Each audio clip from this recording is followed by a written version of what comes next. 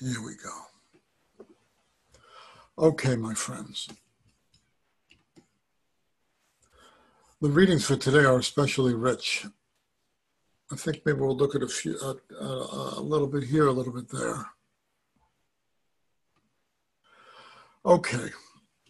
First, a continued word of prayer, of consciousness. Lord God, thank you. The service has been special. There's been a holy quietness, and there's been real kavanah.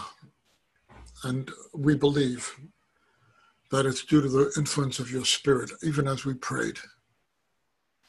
You've been so gracious to us. And I pray, Lord, that your spirit would continue to rest upon us, and that you would cause us to be focused on what you wish to say to us. Open our hearts, open our minds, open our eyes, open our lives to your instruction.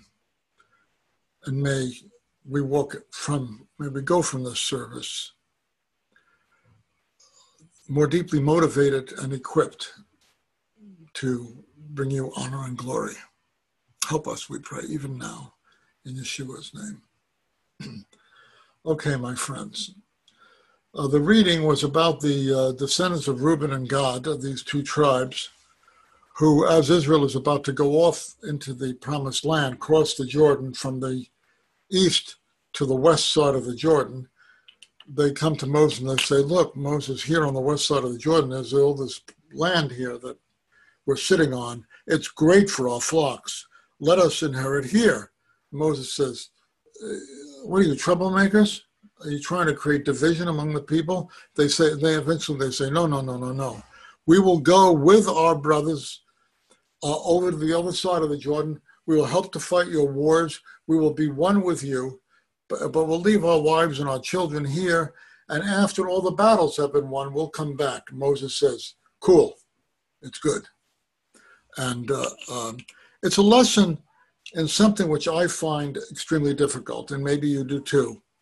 It's a lesson in conflict resolution. And I think we'll all agree that we're living in a day where the capacity of conflict resolution seems to be at an all-time low. So let's take a look at some of these questions. Anybody who wants to read, just volunteer to read question number 1 on the right-hand side. So anyone. Yes, this is Lynn. I'll read. In our passage, the tribes of Reuben and Gad want to settle their families and their livestock on the east side of the Jordan, while the rest of Israel will be crossing the Jordan to fight their battles and to settle on the west side of the river. Was the desire of the Reubenites and Gadites an inappropriate one? Why did they desire what they did? Yeah, can you tell us that, Lynn? Oh, I knew you were going to ask me. Yeah, I'm just going to refrain right now from. Okay, anyone else? Why did they want this? It's very clear from what I said earlier. Steve, what do you say? Rabbi, yes. So they wanted it because the land was so good and it was appropriate for their flocks. Right. But I'd like to ask you a question. And this other one, was the desire of the Reubenites and Gadites an inappropriate one? The land of Israel that God had given to the Jewish people extended on the other side of the Jordan also. So I'd ask you, was it inappropriate? That land was part of the inheritance, wasn't it? Yes, it is. Okay. So it wouldn't be inappropriate. Steve, read the second question, Stephen. Second one, have you ever been in a relationship with a wider group where what you desired for yourself differed from what everyone else was going to do? In what ways, if at all, was that situation difficult for you? Okay. You're in a situation like they're part of the wider Israel, and they want to do something which at first is very much frowned upon. Have you ever been in a situation where you're part of a larger group where what you want is somewhat different from what they're used to thinking about? And was that difficult for you? Anybody want to share any experiences of conflict of this sort? I'll share one as long as I'm on here. What just comes to mind in particular is things, some things even regarding AZS, when I've been either in board meetings or some other meetings where I did want to see something go a certain way and didn't go that way. It's a little difficult, but, at that time, I've learned to kind of just go with the wisdom of the group. But yeah, it's difficult at first. I think it's kind of a skill to eventually learn to go with the wisdom of the group. And it's also a skill to learn, like the Reubenites and Gadites did, to advocate for yourself. We saw that the daughters of Zelophehad did that. They advocated for themselves. They didn't just go along with the neglect of the group. So I think you're right. I think all of us need to recognize that it takes skill, and this is something I am very bad at. I came from a home where nothing was ever resolved through discussion. It was not possible in my family of origin.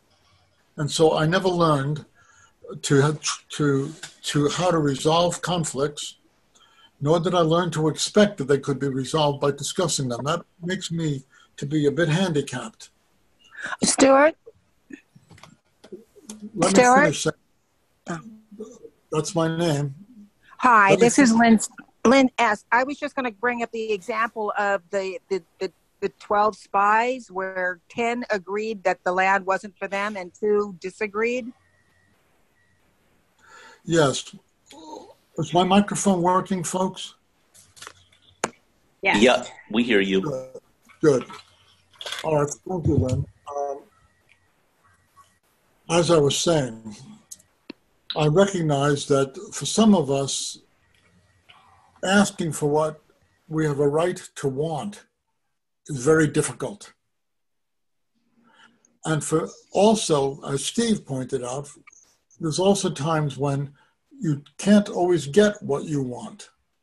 I don't know where that phrase comes from. But where you can't always get what you want. The Rolling Stones. Ah, that's before my time. Way before my time. And when you don't get what you want, can you be peaceable with the community? This is very important in any kind of group, like our congregation. You're not always going to get what you want, but some people, if they don't get what they want, they sulk, they slam the door, they leave, they complain, they dig their heels in, they passively aggressively let people know, I don't like this. Well, we need to learn, as the Torah teaches us, number one, how to advocate for the things that we want that are reasonable. But we also have to learn how to deal with what Steve mentions when things don't exactly go our way. Okay. Stuart, can I say something? Sure. Who's speaking? So Anthony Ainetta. Go ahead, Anthony. The thing that makes an army strong is cohesiveness. This also works in an orchestra. If you give yourself to something, then that's what you have to do. You have to go along with it, whether you like it or not. Right. Okay, Anthony. Since you did that, read the next question, question 3. Yeah. The Reubenite and Gadite tribal leaders come to Moses and Aaron to negotiate a compromise. Tell how negotiating a compromise was a difficult and unsuccessful experience for you. How about successful experiences? What made them successful? Yeah, we won't do that now because I asked earlier and there's not a lot coming up. So read question 4. Perhaps the best lesson we can learn from this account is how Moses expected the Reubenites, Gadites concurred that it was their responsibility not to put their own self-interest ahead of the interest of the group. How would you like to see this value displayed in your context and in the world today? Right. Not putting your interests against the interests of the group. There's another prophet whose name is Spock, and he said, "The good of the many outweighs the good of the few," yeah. And that's a very Jewish thing. We find that in this Torah reading. Moses says, "What are you guys doing? You want your little selfish interest. You want to have this land here. What about your people that you're part of going over the other side of Jordan? What are they, chopped liver? So one of the lessons is that we have a responsibility to the others of the group in which we're involved. If you're part of a congregation, if you're part of a family, if you're part of a neighborhood association, if you're part of a nation, it's not mature to say, look, I want what I want, and I don't care about anybody else. We have a responsibility to want what's best for the group. Amen. Last question, Mr. Ionetta, read number 5. When leaders put their own interests before the interests of their group, how does this affect group morale, group functioning, the authority of those leaders who act in this manner? Right. Leaders have to be careful that they're seen as being servants of the well-being of the community. Otherwise, they lose authority. They may still have the title, they may still have the paycheck. But unless you're really seen as a servant of the people's well-being, if you're the person who's fed... Last second. Somebody's interrupting me. I don't know who it is, but when I finish the sentence, we can do that.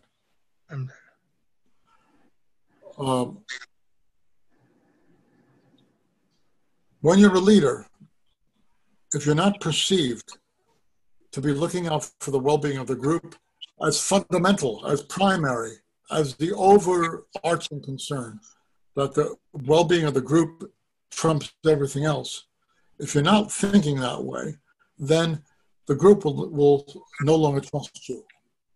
And then you don't have authority, even if you have a paycheck. Now, who is going to speak? Anthony Ionetta. Go ahead, Anthony. Yeshua himself came and gave his life that we might be one family. That's true. And certainly he exemplified representing the well-being of the group as opposed to the individual. He didn't want to go to the cross, didn't want to go to Golgotha. He didn't want that. But he said to God, nevertheless, not what I will, but what you will. And he also gave himself for us. It says, consider Yeshua, the author of our faith, who for the joy that was set before him endured the torture stake, despising sin. He put the good of the rest of us ahead of himself. And that's a lesson for all of us. Okay. Rusty, I'm going to ask you to close us out here. Would you read these lessons about the Haftorah, please? Starting where? The right. number? Growing and knowing God this week. Okay. Hold on one second. I've got to get rid of part of this picture. There we go. One of the gems to be found in this week's Haftorah reading, Jeremiah 2, 4-28 and 3:4, is the principle of exchange. The quality of our life is determined by the choices we make, and by our our choices always involve exchanging options, trading up or trading down. Jeremiah. Read that again. The quality of our life is determined by the choices we make, and our choices always involve changing options, trading up or trading down. Jeremiah talks about this, and we need to pay attention. It will make all the difference in the weight of our lives. Continue? Yeah, in the blue box. So again, I state my case against you, says Adonai, and state it against your grandchildren too. Number 10, cross to the coasts of the Kittim and look. Send to Kedar and observe closely. See if anything like this has happened before.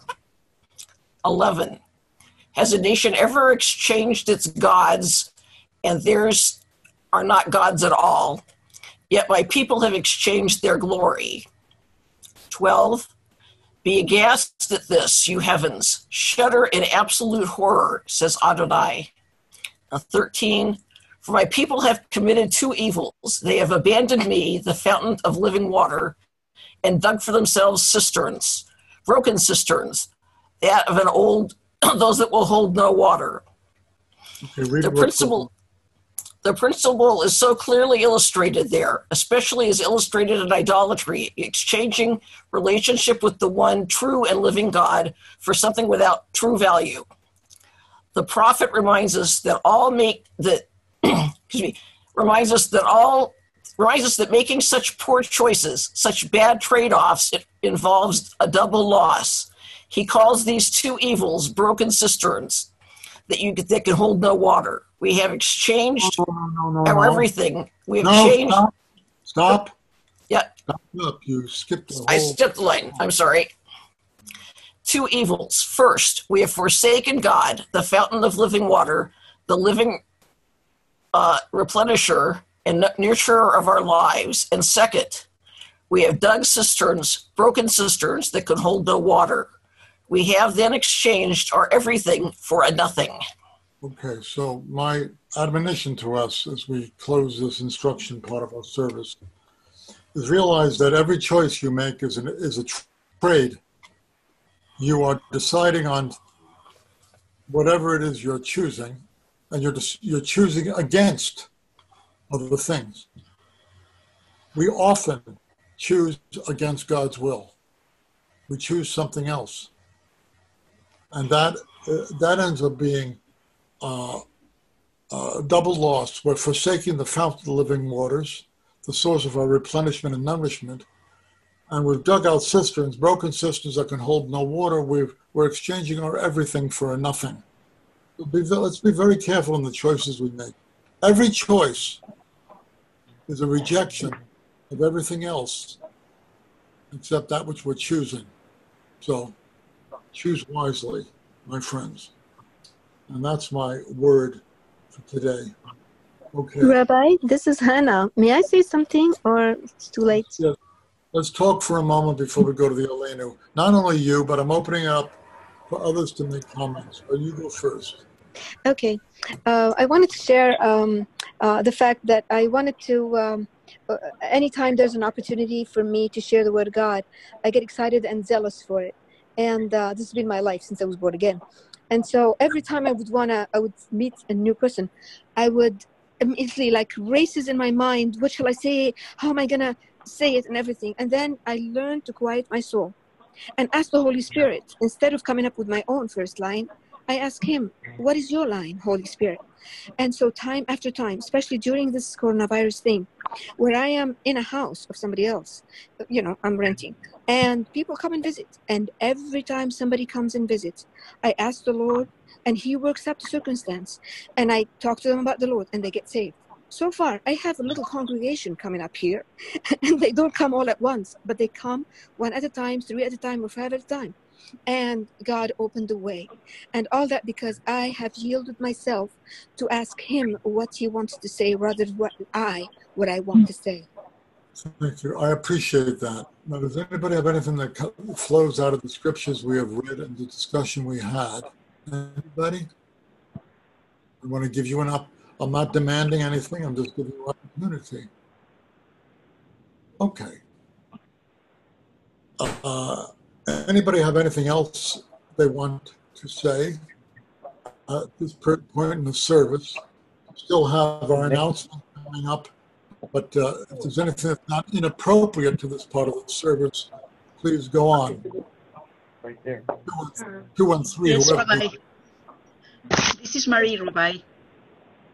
I would like to understand in the reading in the blue, what it was read before, in the blue part where it says the number 1, where it says, so again, I state my case against you, says Adonai, and then says, I state something about against your grandchildren. I would like to understand that, please.